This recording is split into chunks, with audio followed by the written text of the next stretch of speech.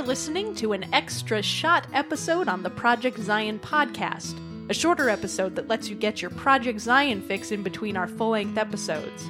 It might be shorter time-wise, but hopefully not in content. So regardless of the temperature at which you prefer your caffeine, sit back and enjoy this extra shot.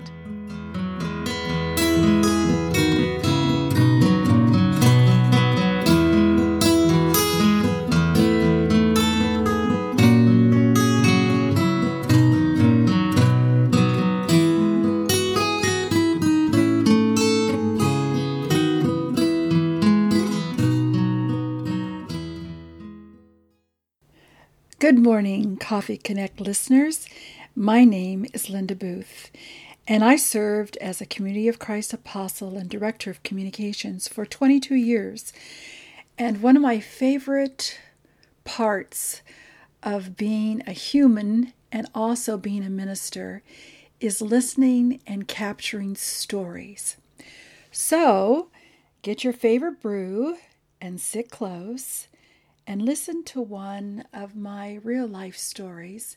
It has to do with resurrection. About 10 years ago, in preparing for an Easter sermon, I continued to read John, the 20th chapter, verses 1 through 18, every morning and every evening for several weeks.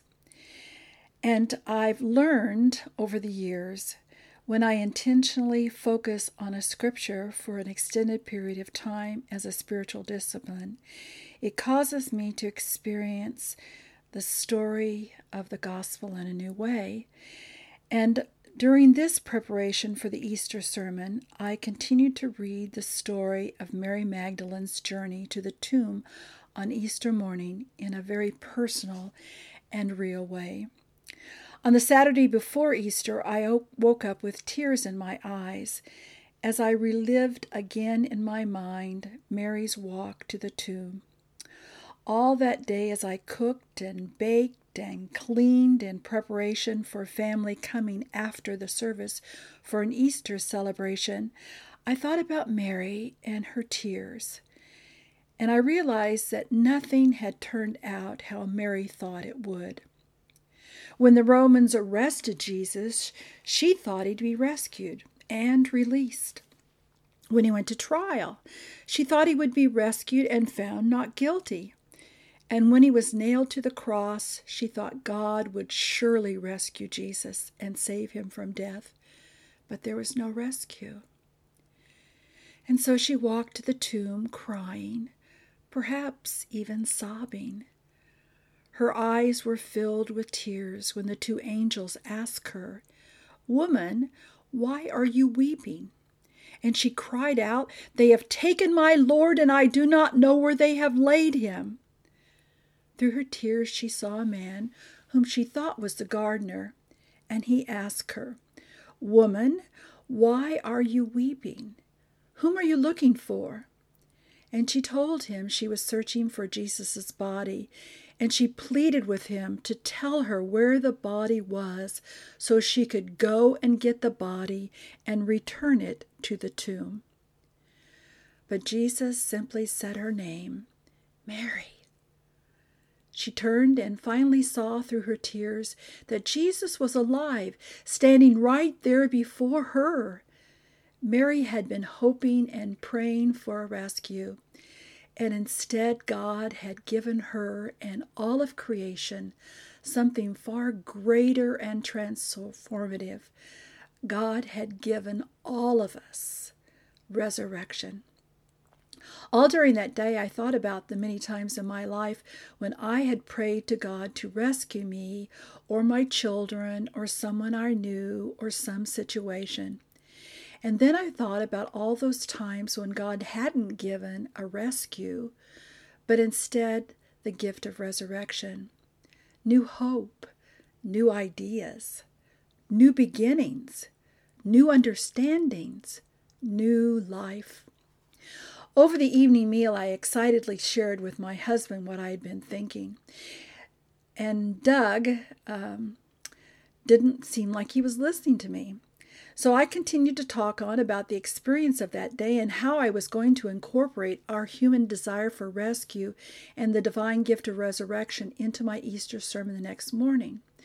And as I continued to chatter, I realized that Doug hadn't heard a word I said. It wasn't because he was ignoring me. It was because his blood sugars had plummeted. Doug has been an insulin-dependent type 1 diabetic since he was 26. He's a brittle diabetic, which means that his blood sugars can drop suddenly. His brain shuts down, and when it does, he can fall into a coma, which he was doing in that moment. So I rushed to the refrigerator to retrieve orange juice, something I had done many times before to bring up his blood sugars. But this time I couldn't get him to drink the orange juice. He put his head back against the rung of the dining room chair. He closed his eyes and he clenched his teeth. His breathing became erratic and labored, and perspiration began to run down his face and began to saturate his shirt, his pants, and the chair cushion. So I ran and grabbed the portable phone, and I stood by his side as I dialed 911. I explained the situation to the woman who answered the emergency call. She told me to stay on the line in case Doug stopped breathing so she could guide me on what to do. And as I stood beside the man that I loved, I began to pray for God to rescue him, to bring him back to me. And in that moment, Mary's journey and experience filled my soul and changed my prayer, because I knew God would bless us with resurrection in this life and the next. And I knew with a certainty that if Doug had died that evening, he had the promise of resurrection, and so did I and our family. I can testify, when a person dwells in God's Word can infuse your life with life-changing understandings. And when the gospel story and your story merges, you live the words of the gospel story in new ways. God with us is felt tangibly and realistically experienced, and the Holy Spirit makes us vulnerable to God's grace. So as you prepare to celebrate Christ's resurrection, as you worship on that Sunday morning and celebrate what God did in the midst of those people and continues to do in our lives, may you remember that God offers you something more than a rescue. God offers you resurrection. For God so loved the world that he gave his only Son, so that everyone who believes in him may not perish, but may have eternal life. Indeed, God did not send the Son into the world to condemn the world, but in order that the world might be saved through him. God's blessings to you in this resurrection time of Easter.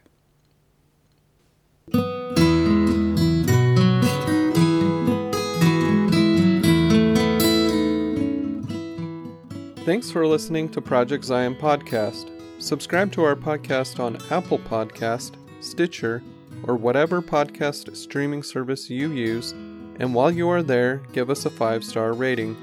Project Zion Podcast is sponsored by Latter-day Seeker Ministries of Community of Christ. The views and opinions expressed in this episode are of those speaking and do not necessarily reflect the official policy or position of Latter-day Seeker Ministries or Community of Christ. The music has been graciously provided by Dave Hines.